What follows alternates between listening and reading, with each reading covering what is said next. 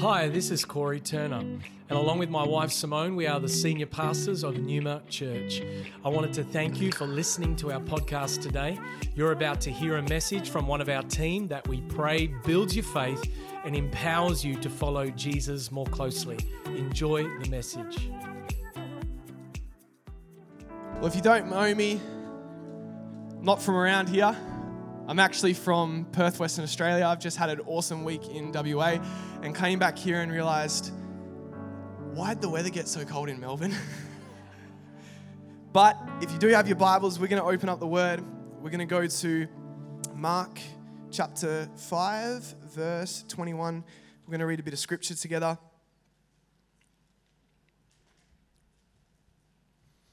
Can I encourage you to carry around a physical Bible? I say this to my young people over and over and over again. The reason being, yes, it's the same words on your phone.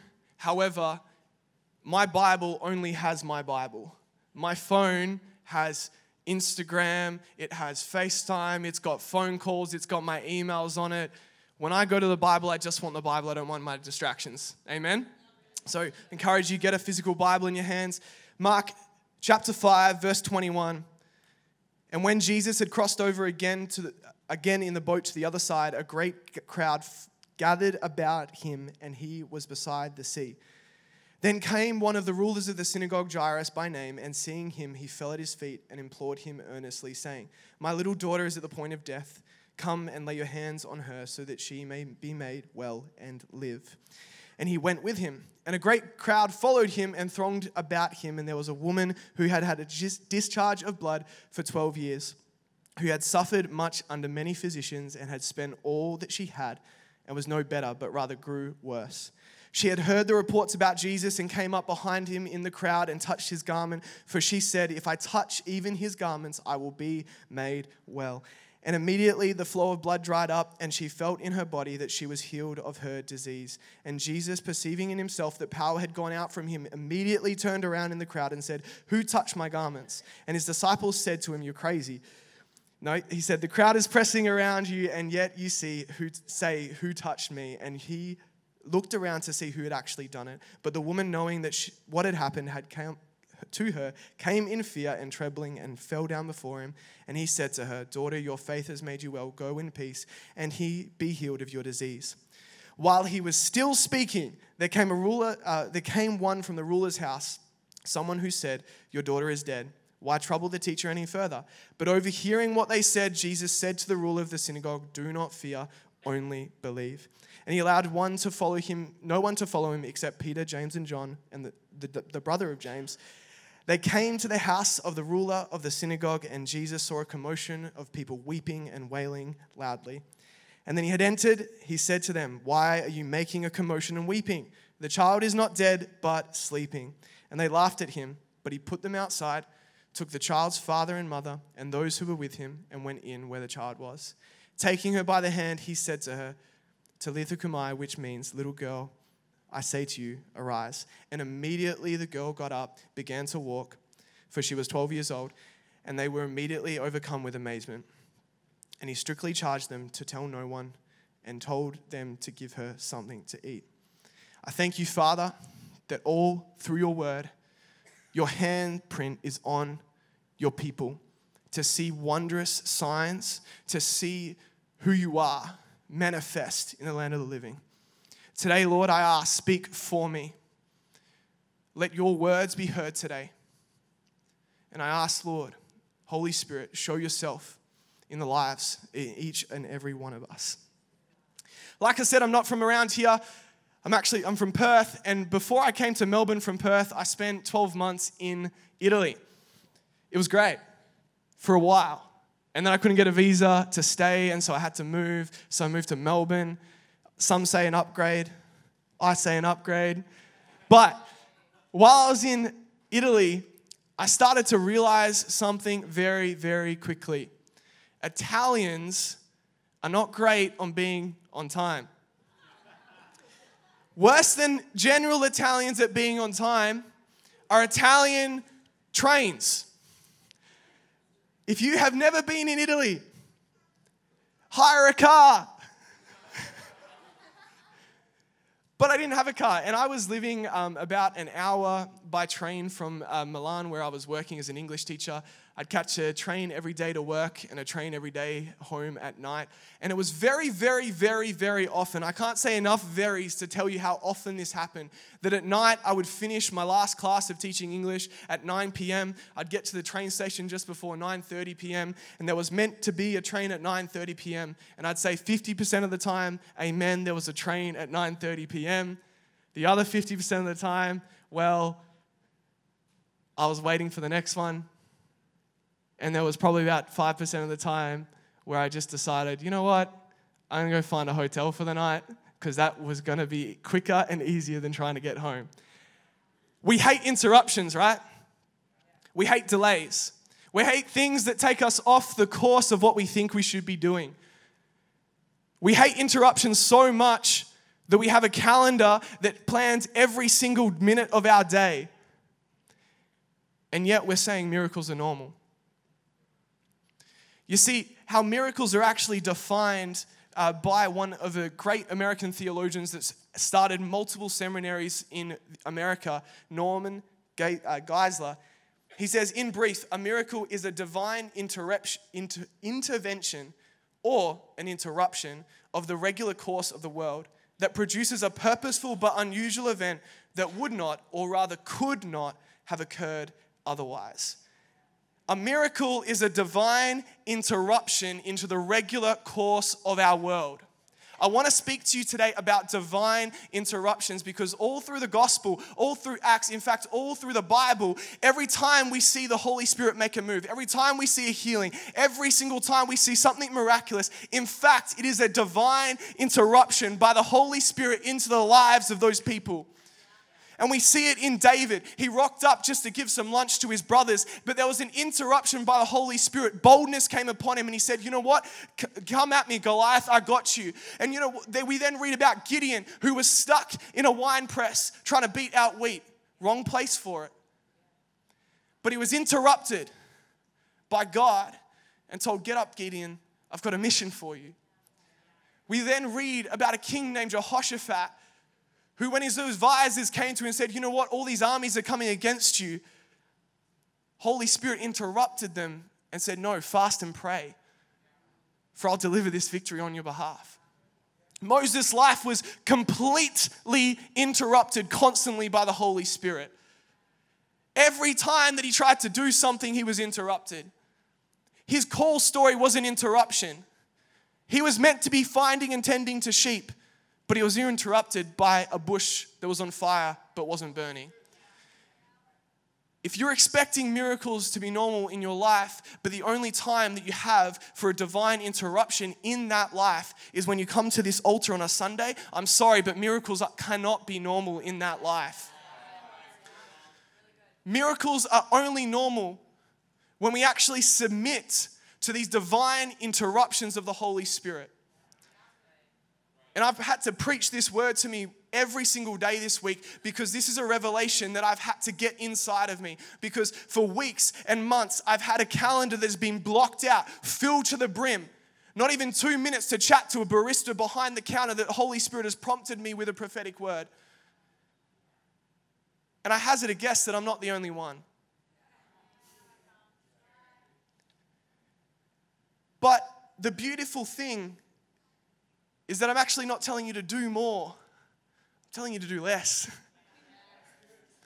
telling you to get out of the way and let Holy Spirit actually interrupt you and take over for a second. Let's take a quick look at this passage again. I want to highlight some of the interruptions in this passage. There's 6. 6 in different interruptions, differing in who interrupted, differing why they interrupted, a whole bunch of different things. But Jesus gets out of the boat and he's interrupted. A great crowd gathered about him. Now, we don't know why Jesus crossed the river, but I don't think he expected necessarily to be met by a crowd. Sometimes there's the unexpected interruptions in our life where we actually cannot do anything about it, but we're faced just with a crowd around us and we have to submit to it. But the next interruption, Jesus does have a choice. Jairus, a ruler of the synagogue, he says, can you come and heal my daughter? Sometimes we're actually interrupted where we have a choice whether to act or not. But you've been given the Holy Spirit in which you've actually got the power in which you can act. And Jesus understood that, and so he acted upon it. But along the way, he was interrupted by a woman with an issue of blood who had tried everything. There's people in your lives that have tried everything, that are searching for meaning, that are waiting for you to actually just walk past and give them an answer. And that answers Jesus. That answers a Holy Spirit encounter. That answers a divine interruption. You see, Jesus wasn't too preoccupied with something else that he was trying to do, that he wasn't concerned with what was going on. He actually dignified this woman.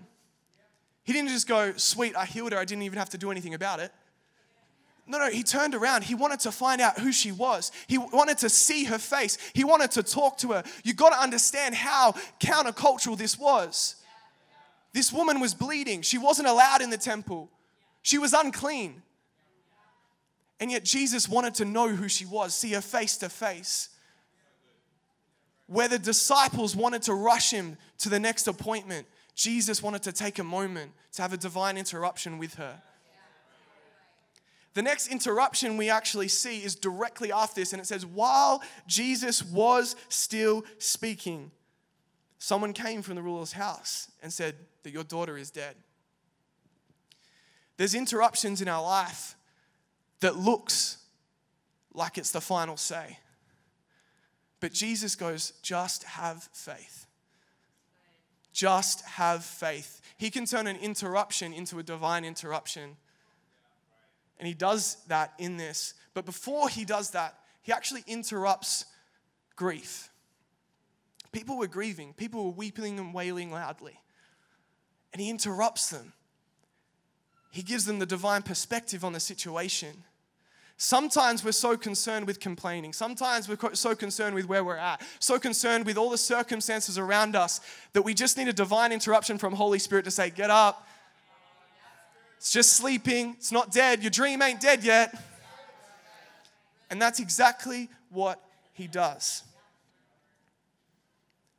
And then he interrupts death. Do you know we actually serve a God that can interrupt what we consider to be finite and final? We serve a God that can actually interrupt what we say is the end. He's like, no, it's just a minor thing. It's all good. 6 interruptions.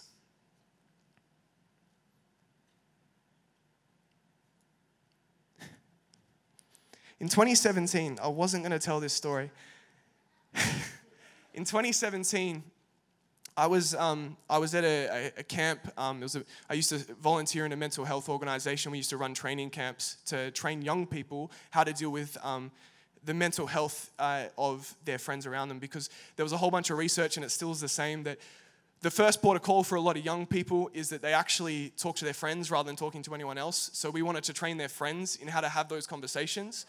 So we're at a camp, and I was taking photos, and I was doing the media for that camp, as well as facilitating a couple of the sessions back in 2017. I was in year 12, and I got a call from my mum. I could hear in her voice that there was something wrong. And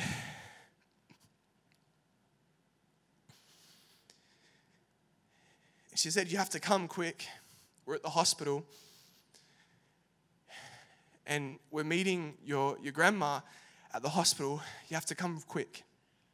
And without even thinking, I hang up the phone. I looked at the director of the camp and I said, I got to go. Didn't say anything else, got in the car, drove the 35 minutes to where the hospital was, not actually knowing what I was walking myself into. I walked in and I saw my uncle. I said, what's going on? And he just shook his head.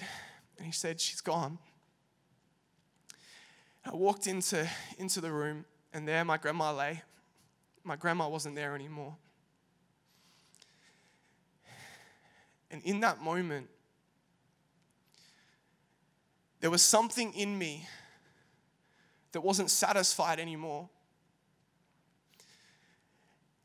weeks later, after they'd done everything they had to do, they came to us and they actually told us that they still didn't know why she died. There is no reason for this. An interruption in my life. I was in year 12. I was a couple of months away from my exams. My grandma was the glue that held it out, not just me together, but our whole family together. She was actually a long line of missionaries, and that's my inheritance of missionaries and church planters. And the stories I would hear from her over and over and over again would build my faith. It was an interruption. And it interrupted me for longer than a couple of weeks. It interrupted me for a couple of months. And it interrupted me actually until I was in Italy. And I realized that I hadn't dealt with my grief. It was a continual interruption, but the moment I submitted it to the Redeemer, the moment I submitted it to the Father, it actually became a divine interruption for me. Because from that, I learned so much. From that, I'm actually standing here today. Because if I let an interruption stay an interruption rather than submitting it to the Father and not letting it become a divine interruption, I would actually not be standing here on this stage today. Because it was my grandma that called it out of me that I would be a minister of the gospel. It was my grandma that actually started to speak that into my life. And the moment she died, I thought that calling was interrupted. But Holy Spirit divinely interrupted my grief. If you're here today and there's something that's dead in your life, whether that is someone that you lost, Holy Spirit can divinely interrupt your grief and turn an interruption in your life to a divine interruption today if you just submit it to His life. Now I've got to figure out where I'm up to because Holy Spirit wanted to interrupt. So there's all these interruptions in the story. And we see miracles throughout the Bible. And seeing all of this, it leads me to the question of, well, why aren't miracles normal today? Because I don't know about you, but in all honesty, I can't say to you that miracles are normal in my life just yet. And that's full transparency. But I think there's fundamentally two barriers to a miraculous life. There's one that's quite broad and there's one that is more specific. The first is that we live as if Jesus isn't the Lord of our life. If you live like your life is your own, how do you expect God to actually enter into your life? Because God's not going to violate your free will. He cannot. He has restrained His sovereignty so that He can work through you. It's so beautiful the way He does that, but it means that we have to make sure that Jesus is Lord of our life. Matthew 16, verse 24 to 25 says, "Then Jesus told His disciples, 'If anyone would come after me, let him deny himself and take up his cross and follow me. For whoever would save his life will lose it, but whoever loses his life for my sake will find it.'" Do you know the scripture that we put up here when we actually pray this sinner's prayer? If you haven't actually read it before, I encourage you to, because Paul is talking about what actually you need to do in order to be saved. And he says in Romans 10, because if you confess with your mouth that Jesus is Savior. No, it actually doesn't say that Jesus is healer. No, it doesn't say that. If you confess that Jesus is my friend, no, it doesn't say that. It says, if you confess that Jesus is Lord and believe in your heart that God raised Him from the dead, you will be saved. You have to actually confess that He is Lord of your life in order to enter into the inheritance you have in Jesus Christ. If He is not Lord of your life, you cannot be called a disciple of Christ, and therefore you're an oxymoron to Christians. Jesus must be Lord of our life. Some of you are sitting there like, yeah, that's not me. We're all good. We're great. I sorted that. Jesus is Lord of my life. I pray all the time. I read my Bible. I ask Him what He wants me to do with my day. It's fine. We may have Jesus as Lord of our life. But I actually think, and this comes from personal experience, I think a lot of us would rather that He just stayed where He should be and didn't enter our life, because it gets messy when Jesus enters my life. I can't control the outcome when Holy Spirit interrupts me. There's a spirit of control that the world has actually told us. And this is our second barrier, is that we have a spirit of control. Jesus is Lord of our life, sure. But when you ask me to do something that I can't control the outcome, oh, no. We're good. I'm going the other way. But God, what if you don't heal them? That's not your problem. I told you to pray for them.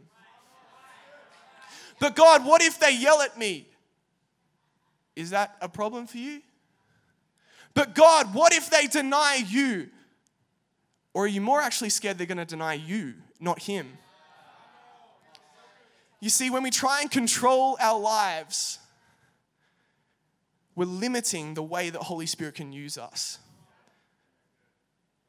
And this is often manifest in us actually going busy to busy to busy to busy to busy to busy. Because if we stopped for a second and we let ourselves be divinely interrupted, we're actually scared of the outcome. We're actually scared of what might happen if we stopped for a second and asked Holy Spirit, what do you want me to do now? And I'm not telling you it's not a scary thought. I've been there. But I'm telling you it's actually a must. Is that your fear of man needs to be outweighed by your fear of God. And until that happens, then miracles won't be normal in your life, because a miraculous life is one lived in submission to the divine interruptions of the Holy Spirit, in submission to being divinely interrupted. We all still here? We all good? All right, cool. I'll keep going then. So those are the two major barriers, I think, in the modern church are stopping miraculous things from happening every single day of the week. So how do we actually live a life that's submitted to the divine interruptions of the Holy Spirit? I'm glad you asked. It's quite simple, but it's often hard to outwork. There's many different things I could give you, but I'm just going to give you 4 today, because I believe that these 4 things are the catalyst for everything else. The first thing is that a prayerful life is a submitted life. Because you worry more about what he says about it than what you think about it. You worry more about what he says about it than what your emotions are telling you about it. You actually let him get a word in. The people in my life that have the testimonies of all the miraculous things are the ones that pray the most. It's directly correlated. You can't have one without the other. That's why we say prayer fuels power. And when we talk power, we're talking miracles, right? Because it's the dunamis power that prayer is fueling. You have power inside of you, but unless you know how to use it through prayer and intimacy with the Father, then you're not going to use it. So a prayerful life is a submitted one. Luke 5:15, Jesus modeled this perfectly. Luke 5, verse 15 to 16. But now even more the report about him went abroad, and great crowds gathered to him, and to be healed of their infirmities. So he just kept on ministering out of the momentum that he had. No. But he would withdraw to desolate places and pray. Sometimes I actually think that we want to go to the next thing, to the next thing, to the next thing, because we're worried about the momentum that we're having. But if we stop for a second and we stop trying to actually do it in our own strength, you would have more than momentum, you'd have dunamis power. A prayerful life is a submitted one. The second thing that we can actually do in order to submit ourselves to the divine interruptions of the Holy Spirit is that we never miss our appointment with God. We commit ourselves to being students of the Word. Because instead of waiting for someone to tell you, how about you go to the Word of God that God gave you? John 15 verse 4 says, abide in me and I in you, as the branch cannot bear fruit by itself unless it abides in the vine. Neither can you unless you abide in me. I use this analogy quite a bit, but you actually do nothing to the fruit of the tree to make the fruit taste good. You do absolutely nothing. You do nothing to the tree specifically. You might prune it every now and then, but to make it bear fruit, you don't really do much to the tree. Everything you do in order to make sure that the fruit is healthy, that the fruit tastes good, that the fruit is what you want, is in the soil. The soil in the Bible is a metaphor for our hearts. We must water our hearts. We must feed it seed. We must actually fertilize it. These are all symbols of the Word of God.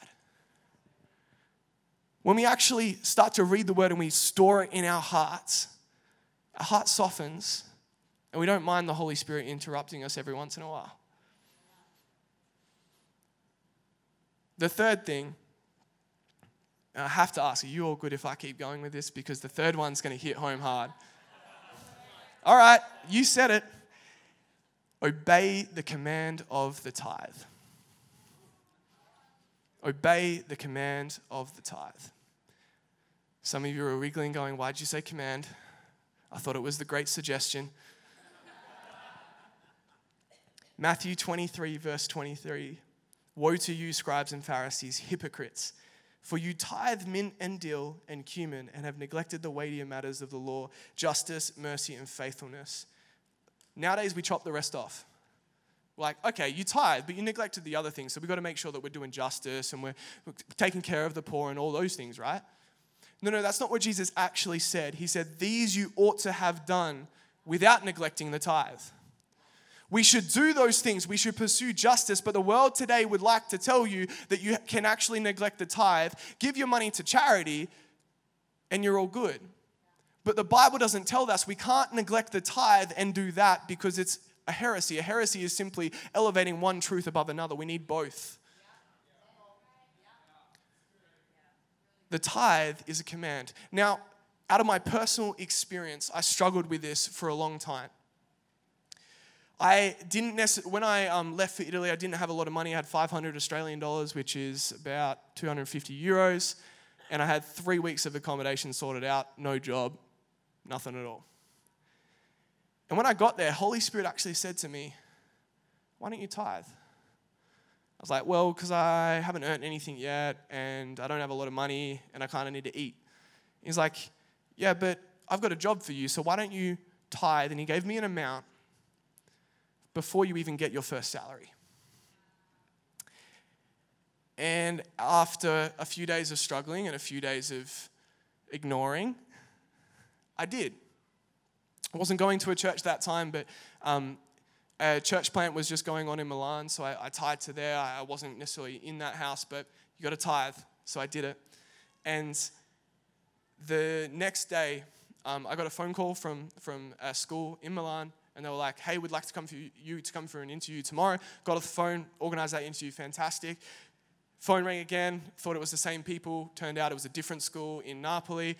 And they were like, we'd like you to come for an interview. When can you get down here? I was like, well, I got an interview tomorrow, so we'll say Friday. And then I got off the phone, and I picked up the phone again, and I had another job in Turin, and it was another interview. And I was like, well, I guess we'll go Saturday. And there was 3 job interviews like that. I went to the first one on Thursday. The CEO actually happened to be at the school that day. It was an English school that had, I think, 50 schools across Italy. And the CEO of that company and founder of that company rocked up to my interview just by chance, apparently.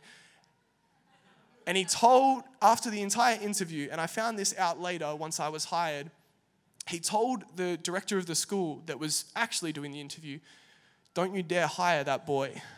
For context, I was 18, never taught a class in my life, had a diploma in second language teaching, but no practical skills. Taught the grammar that I was meant to be teaching completely incorrectly. And the CEO was correct in saying, don't hire that boy. But the director actually sat me down when she hired me and she said, I see something in you, Thomas. And I can teach you to be a teacher, but I can't teach you whatever you've got inside of you. She was talking about the Holy Spirit. She wasn't a Christian. She had no idea what was going on. I then went to work for that school for the next 12 months. And I slaved away for 3 months. I would spend an hour preparing for an hour class, and I taught about 35 classes a week for the first 3 months, so that's about 70 hours of work. But I did it. And 6 months later, I had a conversation with that director, and she gave her life to Christ because she understood what it was in me again. The 6 months after that, and this is where I say about the visa thing, was that I had a job interview at the same company with that CEO, and he actually was offering me a job to train people to do my job. Holy Spirit's quite funny sometimes. But all of this was an interruption to my plan. I actually didn't like Milan. I didn't want to stay in Milan. I wanted to go to Napoli. But Holy Spirit divinely interrupted my desires, and he had a better plan for my life. All started because I obeyed the tithe. I have financial miracle after financial miracle after financial miracle. If I have faith for anything, it's a miracle of finance in my life and other people's lives, because I have seen it time and time and time again. But it started because I obeyed the tithe. Because the tithe is not about your money, it's about your heart. It's a lordship question. Remember what I said, a barrier to a submitted life, to the divine interruptions, is actually whether Jesus is Lord of your life. If you aren't tithing, I'm here to say, I'm sorry, Jesus isn't Lord of your life, because your actions are telling me otherwise. How to live a submitted life. Obey the command of the tithe. Last one, how to live a submitted life to the divine interruptions of the Holy Spirit. Practice the principle of the Sabbath. In your busy life, could you give up, I won't even say a day, could you give up a half a day to do absolutely no work? To realize that the world keeps ticking even if I'm not being productive. It is the greatest gift that Jesus actually gave to us. And he tells us this in Mark 2, verse 27. The Sabbath was actually made for man, not man for the Sabbath. The Sabbath was made for you and I. Why? Because he knew that we, one, needed rest, but two, needed a reminder constantly that it is God, the Creator, that makes this whole thing tick. And he says that to the Israelites in Exodus 31, verse 13. You are to speak to the people of Israel and say, above all, you shall keep my Sabbaths, for this is a sign between me and you throughout your generations. Why? That you may know that I, the Lord, sanctify you. It's not through our works that we can do anything, but it's actually through the Lord. And that's what the Sabbath is. It's the perspective that we are not here to work, we're here to worship. And it's the greatest gift. If you can even give a half a day to the Sabbath, if you can give a full day. When I started to do this, it was a challenge. And I'm not here to preach a message on the Sabbath. There is a ton of resources out there. Get people around you that know how to do it well. It is a challenge to start with because it is so countercultural to our mind, but it is such a blessing from God. If you can create this margin in your life, you'll be more sensitive to what the Holy Spirit wants to do in your life, and you won't mind him interrupting you every once in a while. Now, you still obviously need to put the work in to put these principles into place and to do these things. But these things actually put God in his rightful place. And as Corey likes to say, you get under the spout where the water comes out. You get some anointing on you. You actually start to believe for things because you're reading them in the Bible. You start to hear from God, so you start to step out because you're praying. You start to see financial miracle after financial miracle because you've shown that he is Lord of your life.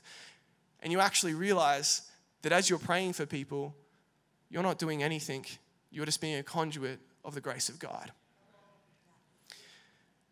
Now back to trains as I wrap up, if the van would like to come. There was a trip that I went on when the school closed for 3 months in Italy, and I was traveling around Europe. And I was traveling by train, ironically, not by choice, but it was cheaper. And I was on a train from the Czech Republic to Berlin in Germany. And I decided that day, and it continued for the rest of the trip, that because I was paying to catch trains per day, so I could get on as many trains as I wanted on that day for the same cost. It was really, really great. So I was like, well, I'm going to Berlin, but why don't I just stop off somewhere else along the way, right? On the way. It was great. The first stop that I decided to stop off in for no other reason than it was the halfway point between the Czech Republic and Berlin, and I thought, why not? Let's do it, was Dresden in Germany. And I saw this church that's going to come up on the screen behind me. Now, this church is in the center of Dresden, which is a city in Germany. And where it is, this is actually a replica, so they rebuilt the church after World War II. But this church was built during the Reformation on top of the Catholic Church there. And the reason they were rebuilding it was because the people of the town at that time had a revelation of the body of Christ. And that's why the dome is actually in the center of the church, rather than more traditional Catholic churches where the dome is at the back. So during the Reformation, they had this revelation that it was the body of Christ coming together around the altar. where the altar wasn't behind in the Holy of Holies. It was everyone worshiping together, up close and personal with the Most High God. And that's why they rebuilt this church. When I was there that day, there was a lovely lady, and to be honest, I completely forgot about this until I was preparing this sermon. But there was an old lady. She was about 80 years old, and I say that because she lived through the Second World War, and she lived before the Second World War. So she actually used to go to church at the Lutheran church, that this church is where they are.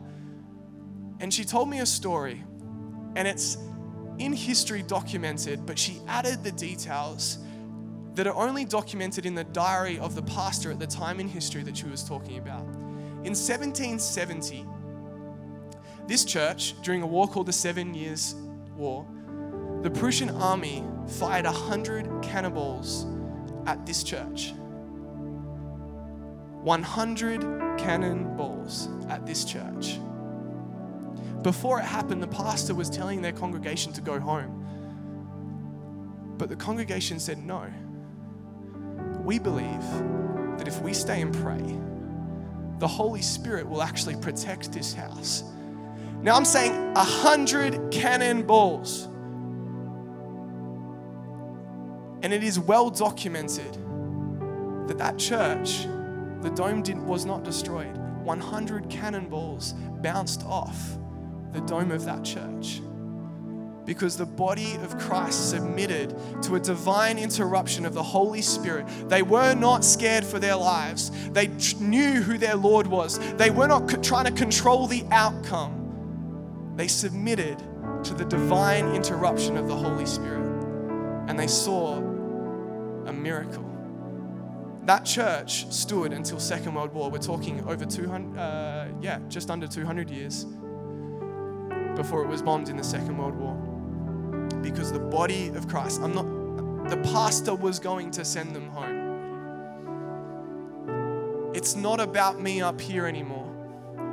That's why they rebuilt the church around the altar. So the body of Christ had actually more gumption. They were close to the Holy Spirit. They knew what the word said. So when the pastor, out of fear, said, go home because I can't protect you, they said, you know what? God can. They were susceptible to the interruptions and the whispers of Holy Spirit, that they got on their knees and prayed. And 100 cannonballs later, the church was still standing. Thank you for joining us for this message today.